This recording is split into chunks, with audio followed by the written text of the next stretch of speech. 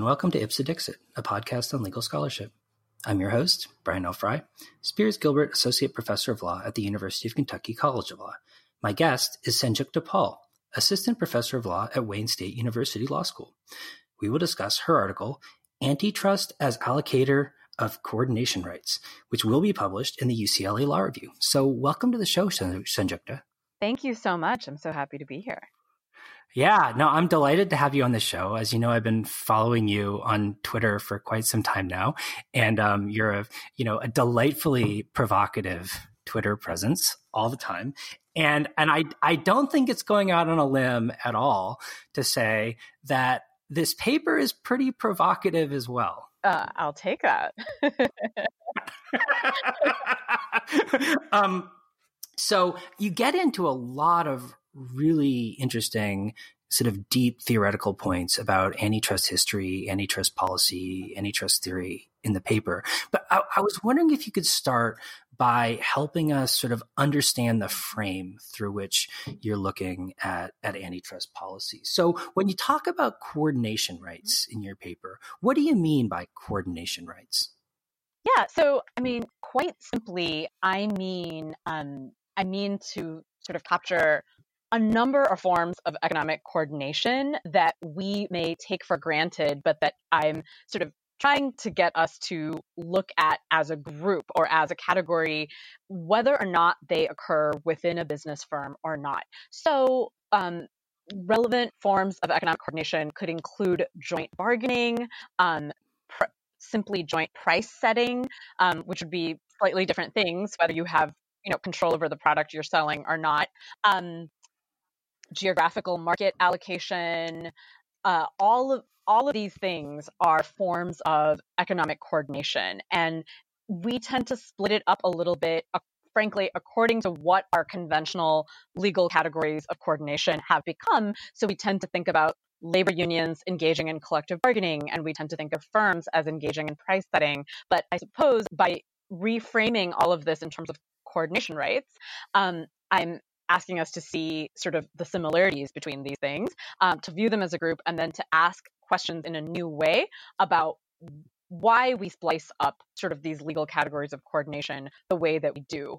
And I have some help in doing that from sort of the way in which, in our current moment, some of those traditional categories of coordination have been breaking down, insofar as there was kind of this compromise or truce, roughly embodied by the New Deal order, that I think we could say has been breaking down in various ways. In, for example, most obviously in the gig economy, right?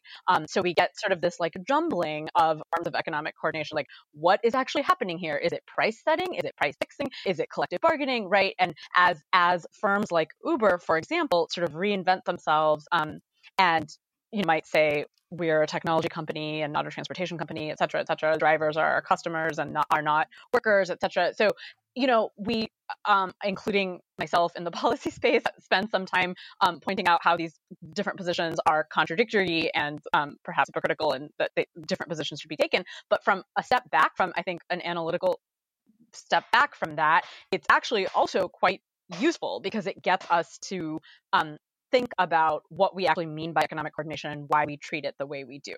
Well, so Sanjukta, I'm not a antitrust scholar by any stretch of the imagination, but I have been reading a bit in antitrust law, and I have to say I haven't seen the term coordination rights used very much in the way that you use it in your paper. And I'm wondering, is this a framework through which other antitrust scholars today are tending to look at the problems and questions you're addressing?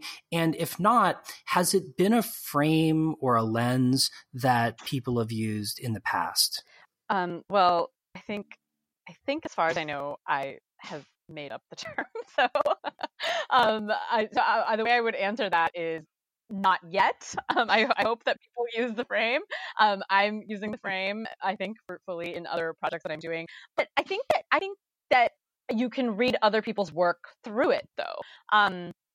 For example, I think that some of the great work that's being done around sort of anti-monopoly and that sort of the New Brandeis School, it's sometimes called, and that sort of policy work, and not just the policy work, but the legal scholarship as well, I think can be read through this frame in terms of seeking kind of a rebalancing or a reallocation of coordination rights, because they're sort of saying that capital, either you could say big firms, or I think be a little bit more precise, sort of big capital or a certain sector of financial capital has too many coordination rights, and sort of too generous an allocation of coordination rights, to be, I guess, more accurate, because not just too many, sort of magnitude and type, and then meanwhile there's this sort of other sort of policy reform proposals out there, including ones that I've put out, that say that others in the economy should have more coordination rights. I actually think you can understand not just antitrust, but other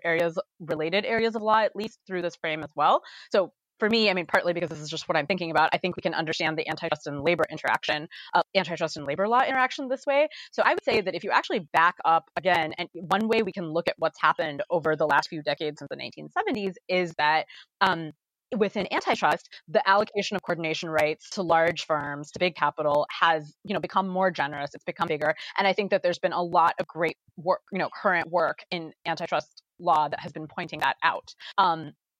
At the same time, I think we can say that the allocation of coordination rights to smaller players in our economy has contracted, has become much more difficult to access those rights. And I think that we should understand that in terms of the rights that small players directly have under antitrust to coordinate. That's a problem I talk about in the paper, but equally, or probably more importantly, we should also understand it in terms of the contraction, or the contraction of coordination rights under labor law as well. So just in the sense that a number of labor scholars, Carl Clare from a couple of decades ago, other labor scholars currently have pointed out that American labor law has largely failed workers. It's just increasingly difficult to access those coordination rights. So anyway, I think that you can actually understand the whole interaction through this frame. Yeah. And it really struck me that, one of the things that you did really effectively, I thought, in your paper was sort of explain how we got to the particular allocation of coordination rights that we in practice seem today. But part of the history that really struck me that you told was that, in a sense, I almost felt like the sort of early history of antitrust policy, people were effectively talking about what you're referring to as coordination rights, even though maybe they weren't using that term. So I wonder if you could talk a little bit about sort of what was happening back then and how that relates to kind of the way you're proposing we rethink antitrust policy today. Sure. Yes. And I think, if I may, to reach even, I talk about it a little bit in the paper, I guess. So I think there's sort of two relevant phases here. So there's kind of the phase when legislators were first talking about federal anti-monopoly legislation and actually passing it. And I would say, so they didn't use the word, but I think that their frame of reference was quite a bit closer, actually, to the frame of reference I think that we should return to in many respects. And I think that they were looking at economic coordination and at coordination rights in a pragmatic way. Is it socially or economically harmful or not? And they were, and then as they were doing that, they were slicing up sort of types of economic coordination in a different way than we would. So I would say that no matter what your legal regime is, you've got to have categories of coordination and sort of categories, sort of conventionally accepted categories of economic coordination. We could do it totally differently than the system we have now, but there's got to be something.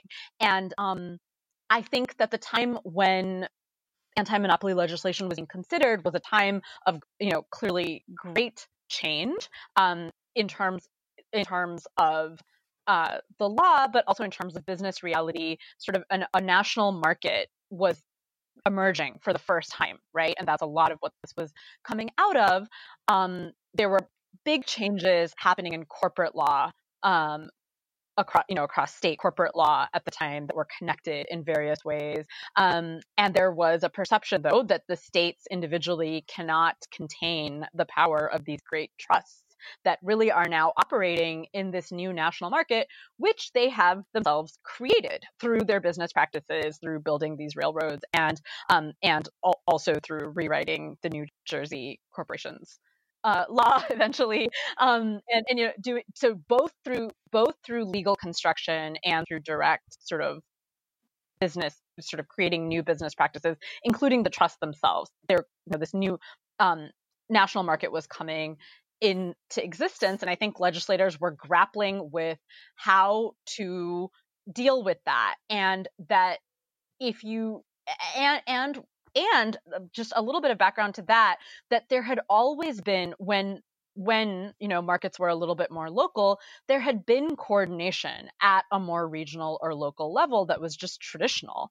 And this is sort of well documented. It's not exactly in the paper, but it's well documented, I think, by sociologists and historians, that trade associations that effectively fixed prices were very common. They just weren't happening at a national scale. And that generally there was some check on that. It's sort of not that the common law wouldn't accept that you're just going to fix prices at, the highest rate possible, that, there is a notion of fairness to the consumer that's internalized, but it was much more about being reasonable, unless there was not at common law a per se prohibition on that type of economic coordination, that kind of direct price coordination. Also, just one other point to make. So there's, in the paper, I talk a lot about this idea of the firm exemption, and that we have really, in our contemporary moment, sort of reified the firm and also sort of made it the paradigm site of economic coordination. And that not only was it not always that way in a couple of different respects, in the respect that inter-firm coordination was far more, the law was far more tolerant of it, but also in the respect that the firm as we know it now sort of didn't exist at that time, right? That the firm as we know it now, for the most part, came into existence with the trusts, that these great trusts that sort of initially had to organize themselves through the trust mechanism because it wasn't possible under state corporate law to sort of directly merge, right? That is what set the template for the modern American corporation that's still with us.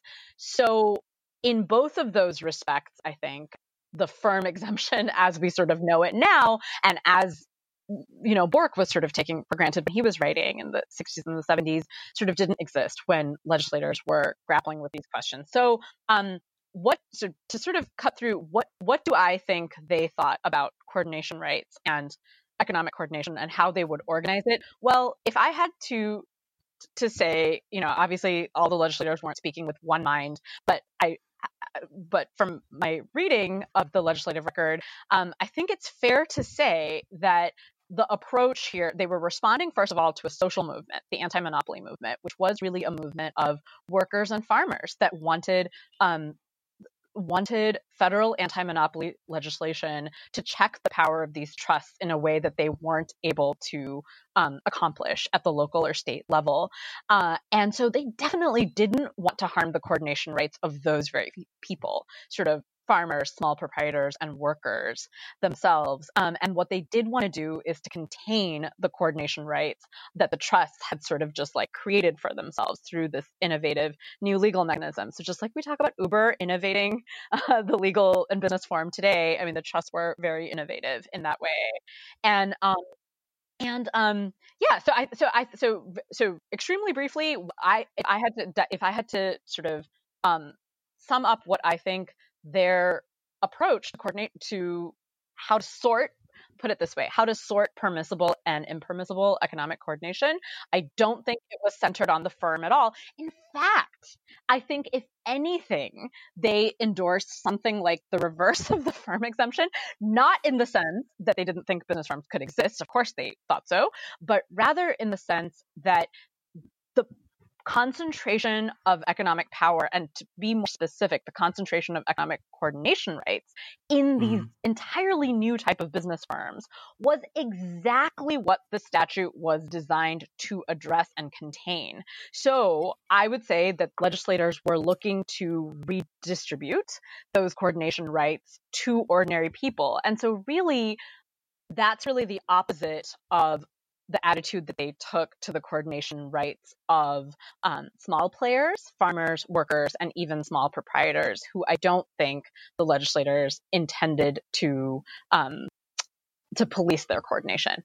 Yeah, no, that's fantastic. And I gotta say, like, one thing that like kind of blew my mind was like I want to say almost like refreshing or like kind of scandalous almost sort of honesty of some of the scholars from this sort of late period that you're talking about, sort of kind of expressing like sort of almost like an explicit bias toward firms and against labor. I mean, it's like we can kind of see it in practice today, but I just was like, wait a minute, they're just like straight up saying it? Yes, exactly. No, so that's right. And that is kind of like phase 2, I would say, when the courts sort of then interpreted the Sherman Act, it was, and then sort of created the first phase of the category, like sort of legal categories of coordination that I think we still have today, including the firm exemption and sort of this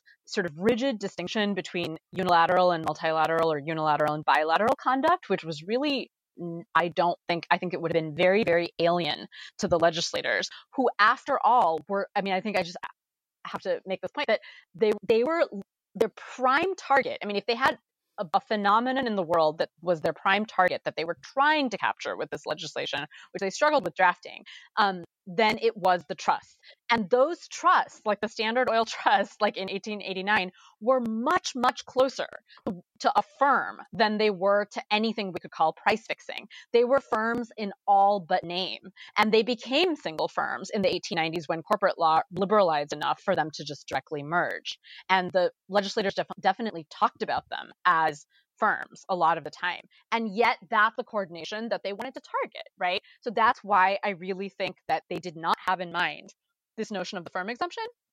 And then to come back to the point that you just made, I do think that, of course, they weren't, that there were others who had a different view and but who also in their own way, actually, that's what's interesting. Like some of the people I think you're thinking of, in their own way, weren't exactly subscribing to the firm exemption either, because I think that a lot of those sort of like conservative legal scholars and commentators in that sort of 1890 to 1920 period would have been more okay with small business cooperation or sort of direct price fixing among businessmen than they would be okay with coordination among like mine workers. And because of, I believe it's quite direct bias that you would not hear articulated today. Well, so you described that as phase 2. I mean, am I correct in thinking that like more or less phase 3 is sort of Bork, the new antitrust paradigm, the Chicago School, and the shift to a new language? Because I mean, it seems to me that like phase 2 is sort of like in some respects, almost like an ideological shift in the language and conception of antitrust policy. And phase 3 is kind of the same thing, like another ideological shift. And you specifically point to language and the way that language gets used to sort of facilitate or even camouflage that ideological change. I wonder if you could talk a little bit about that. Yeah. So I think I can certainly see the argument for calling the Chicago School and Bork phase 3. I think I would actually call the New Deal order phase 3, and then I would call Bork and the Chicago School phase 4, even though it's not exactly I mean, in terms of time, they totally overlap. Like the Chicago School starts in like the late 40s, and even though they hadn't sort of like gained ascendancy yet, intellectually, it started at that time. And so I would say, again, it's not precise historical periods, but yeah, I would say phase 3 is a New Deal order. And that, again, just really briefly, you didn't ask me about that, but feel like I should say that even though it's not like the New Deal specific, it's not so much in the arena of antitrust law, but in the arena of rebalancing coordination rights overall. So I think this highlights the point I was making at the beginning, is that I don't think that this framework is actually just about antitrust law.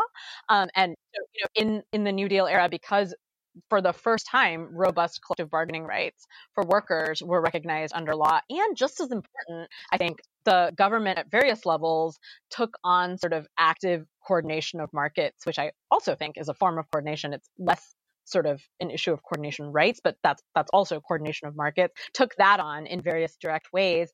That sort of counterbalanced the power of big capital, which was the sort of original target of antitrust, in various ways. And then I also think that whether you call it exactly New Deal antitrust or mid-century antitrust, also sort of it did not erase the firm exemption that had kind of like gotten written into the law in phase 2, into the judge-made law in phase 2, but it did contract it in various ways and put a check on corporate power in various ways. For example, a big sense in which that's true is in the policing of vertical restraints. So many more limits in mid-century antitrust on the type of contractual restraints that relatively powerful firms can place on upstream or downstream firms that are smaller and have less bargaining power.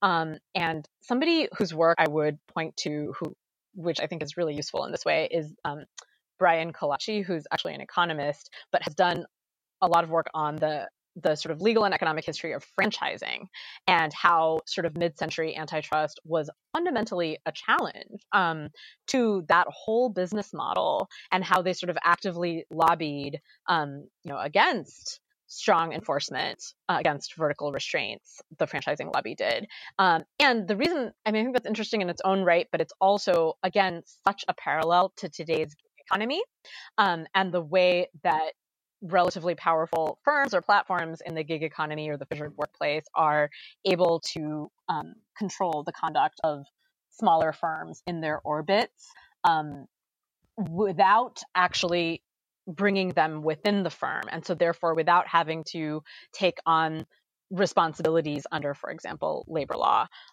for the workers of those smaller firms. So anyway, that's kind of phase 3. And then all of these, what I agree with kind of the meta point you're making is that there's ideology, or we could just say values, associated with every single one of these phases, including the, whatever I would prescribe as the preferable one. It's not that I think I have a view that abstracts from values.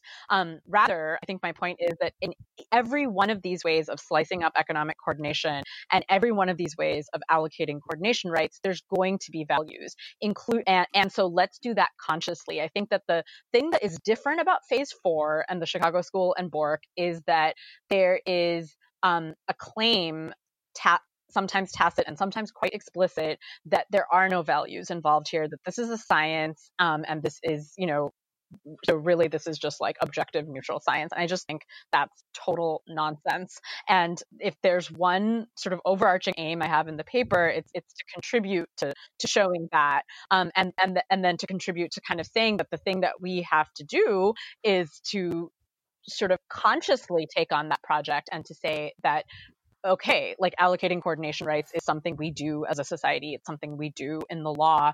And so let's sort of figure out how to do it. And then the paper doesn't go on to do that. But it's trying to clear the ground for that project, and to say that the current conventional categories of coordination, which we didn't get to that, but that are kind of enshrined in phase 4, that we should question those, and that we shouldn't take those as the dictates of independent, neutral, objective science, because they're not. They embody ultimately moral values or normative values of some kind. Mm-hmm. Yeah, I mean, one of the things that really struck me about the argument you were making was that you pointed out the way in which the language of, and I'll totally take your point, the fourth phase, as it were, right, of antitrust policy, that the language sort of normalizes the firm exemption and camouflages the fact that a firm is literally a form of coordination as well. And in fact, as you point out, like Coase's theory of the firm literally says that. And if we think that's true, then there's really no reason to distinguish between intra-firm and inter-firm, or even inter whoever sort of coordination as a per se matter. Yeah, as a per se matter. I mean, so I would actually even like make my claim more modest and say that maybe there is a reason to distinguish and maybe there isn't. But like, we should have a debate about it. We shouldn't just assume it.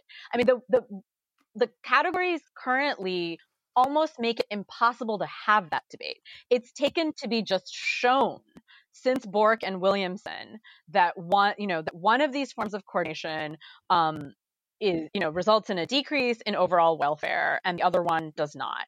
And this is just an article of faith that, if it refers to social science at all, I would say refers to like 1970s social science as opposed to anything, right? I mean, so if it seems to me, even if you think, and this is, I don't accept this, as you probably can guess, but even if you think that lower consumer prices should be the only goal of antitrust law and of economic regulation, even then it's an open empirical question how that is actually best achieved. If you broaden it a little bit, you think consumer welfare should be the only goal. It's an empirical open question. So like the kind, I mean, just to give a little example to kind of illustrate that. So there's this assumption that firms create efficiencies, they create productive efficiencies, and those result in cost savings, right? Okay, again, maybe that's true, maybe it's not. Maybe it's true in some contexts, maybe it's not true in other contexts. Maybe some trade associations of otherwise sort of like independent or interdependent producers or service providers or sellers or whatever they are can replicate a lot of those efficiencies and yet promote other values that we decide we like economic democracy or actually relative independence or, all kinds of things. Like, that paper doesn't really get into having that debate, but is just trying to say that there is a debate to be had here. But a quick example of why I think we should revisit these like old assumptions is that okay, the very, very basic idea. Well, if you have a plant and then, you can realize economies of scale by like growing that plant rather than having lots of little plants or something. I mean, again, maybe that's true, maybe it's not for a particular industry, but even if you grant that that's true, how does that, first of all, how does that in any way show the efficiencies of sort of multi-plant firms? Secondly, this is all about manufacturing. All of that, to the extent that they relied, sort of made a straight empirical case at all, it certainly wasn't about today's service economy. How does any of that apply to Uber or to, any sort of service economy firm? What exactly are the economies of scale that are being realized that are going to result in cost savings? And then the big second part to that is that's all assuming that consumer welfare should be the only goal, which I do not think it should be, but right. But even within that, we should really unsettle that per se rule. So I want to return to that, the last point you made. But before that, one thing that I found really powerfully sort of compelling in the argument that you made was that you pointed out like how under current antitrust doctrine, you can shift a certain form of coordination from being like per se impermissible to per se permissible simply by changing the business form in which you engage in the activity. And I was like, oh, wait, well then that just seems like surely we have to be thinking about like things in like ways and not in this purely formalistic sort of way. Yeah, no, definitely. So are you referring to kind of the gig economy examples there, I think? Okay. Yeah, exactly. Yes. Exactly. And so, no, that's great. And I think that that's a perfect way to complete what I was just trying to say, which is that I think that the fact that we have sort of largely this service economy in our current first world country, that together with the fact that business forms have been changed up in so many ways, since the 1980s or so, that kind of creates exactly the situation where you have these like very like cases that seem to be treated in just polar opposite ways by the law for entirely formalistic reasons, which probably weren't entirely formalistic in the 1950s, because some of those assumptions I still don't think is warranted then, but some of those assumptions at least made more sense. But when you're talking about like Uber getting to price fix, but Uber drivers not getting to engage in price coordination, then you're really getting to a point where like this does not make sense, right? So let's revisit this.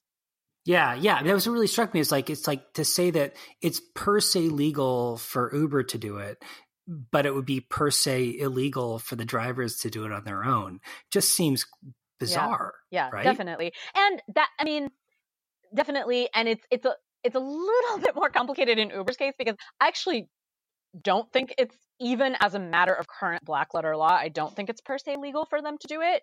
But it's clearly being treated that way, right? It clearly is being treated that way. And I think that Uber is really interesting in that way because it pushes the boundaries of this firm exemption by engaging in all of this price coordination beyond its own firm boundaries in a way that's not even clearly vertical restraints, which are, something that McDonald's and other franchisors do. And anyway, but yes, I generally completely agree with that. Yeah. So Sanjukta, from an antitrust doctrine perspective, I mean, what do you think are the implications of sort of looking at this question through a kind of coordination rights lens? Like, how should that affect, from a policy perspective, how we think about interfirm versus intra-firm coordination? Yeah. So in answer to your question, I think that there's sort of two tasks. There's, once we have kind of revealed and agreed that there is this implicit allocation of coordination rights that's always happening in antitrust law, then the first step is to become conscious about that and to decide about what the criteria should be for allocating coordination rights. I think that's a good conversation to have. And I think that two really good criteria would be balancing coordination rights so that, redistributing them, making the allocation of coordination rights more egalitarian, in my opinion. So I guess you could just call that egalitarianism. And then some conception of fairness that can't entirely be reduced to egalitarianism. So that's very general, but I think those are two sort of like sets of criteria that we should use at a normative level. And then in terms of sort of specific policies, but also in terms of sort of specific legal standards that are used in antitrust law, what direction do I think that would go? And just the caveat that I don't think that I make the case for any of this in the paper, but I think that this is the direction that I think that it goes. So clearly, one that I think that I use as an example in this paper is to expand coordination rights for small players in the economy. So that would be to really look more at expanding permissions for inter-firm coordination, not only for sort of workers who have been left beyond the bounds of labor and employment law, although certainly and perhaps most urgently for them, but beyond that, businesses, microenterprises, and even, I would say, sometimes coordination between rather large firms if it's for an appropriate public interest purpose. So for example, an example of this that I always kind of have in mind is coordination between the different fashion brands in order to stabilize and increase the rates that are paid to small suppliers in places like Bangladesh, where those suppliers do not have the bargaining power or other market power to bring those rates up, and therefore to bring wages and labor standards above the sort of sweatshop conditions that they're currently in. And so I think there's all kinds of coordination, inter-firm coordination, that is socially beneficial that we should revisit. So that's kind of one set of policy proposals. And then the second set is a set that is really worked on by folks other than me regarding sort of contracting the firm exemption and sort of revisiting the very broad allocation of coordination rights that we have granted to big capital, to big firms, sort of most obviously, I suppose, in the sense of merger and monopoly regulation, especially merger regulation, but also in the sense of abusive conduct by dominant firms, and I think importantly also in the sense of vertical restraints, which I mentioned before, the types of contractual restraints that firms are able, and I think I would be most concerned with vertical restraints. I would be most concerned with restraints that more powerful firms place on less powerful firms. I won't revisit that. So that would be kind of a second set of proposals. And then kind of at the level of legal standards that kind of maybe suffuse all of these different policy debates would be, of course, the consumer welfare standard and what role this idea of consumer welfare should play in antitrust analysis and in debate about changes we make to the law. So, again, if I can go back to phase one for a moment, the legislators talked about consumers for sure. They did, but they did not sort of they didn't sort of talk about the consumer in this abstract sense that the contemporary consumer welfare standard does. So, for example, one of my favorite examples of this is I actually forget at the moment exactly which senator it was. It might have been Sherman. Refers to farmers and small suppliers as essentially getting screwed from both sides, in both as producers and as consumers, by the monopolies, because they're sort of subject to rate setting by the railroads on both ends in terms of bringing their product to market, but also in terms of the supplies that they need. And so that runs throughout the legislative debate, is this idea of really viewing the ordinary person in the economy as both a producer and a consumer. Both are relevant. I think that there are a lot of us who want to bring a little bit more of a producer-centric perspective to antitrust law, but I don't think that's to the exclusion of consumers. I actually think that's also very important. But it's just not abstracting to just arrive at one or the other, because most people are both. Certainly most ordinary people are both, right? And that was the distinction that the legislators used more, sort of between sort of John D. Rockefeller and the ordinary person who's sort of both either a worker or a farmer or something, and a consumer. And therefore, it's not just about lowering prices, because that person's welfare is impacted both by him or her being able to get fair prices for what he or she produces, and by being able to pay a fair price for the necessities of life and of business.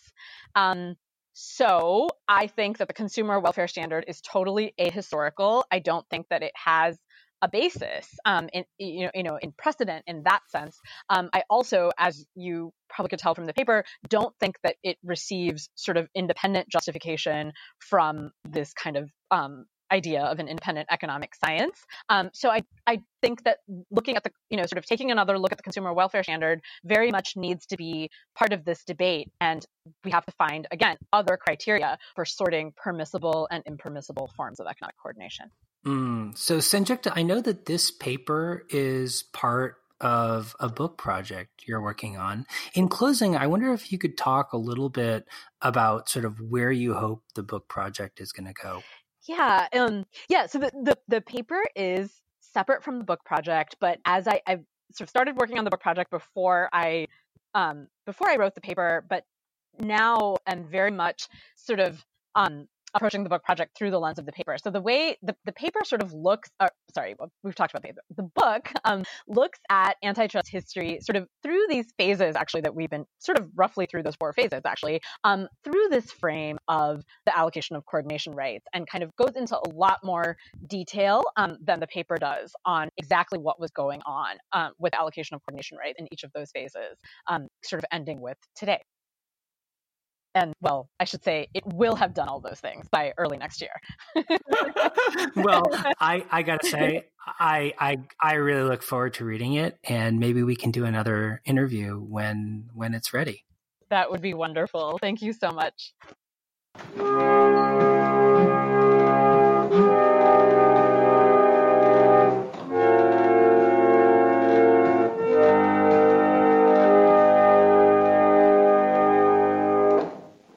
Would you agree that these two products taste similar?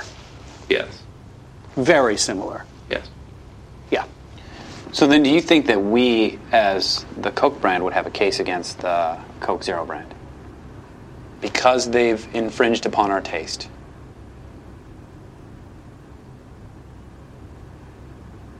It's a novel theory. What can we do in... How long would that take? Well, we could write a threatening letter within a few hours. Okay, that's very good. So I want to do that. We could do that. Okay.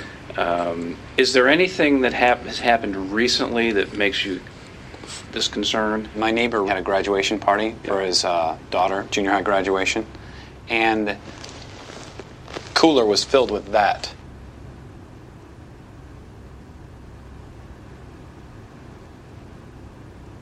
There is the possibility that consumers will start drinking that, thinking they're drinking that. That's exactly that's exactly our point of bringing you in today. I'm glad you understand what our case is. Let me ask you, what would your proposed end game be? What would your That they were crushed, and Ron, their director, was in the fetal position crying under the copier. Crying. Da da da da da.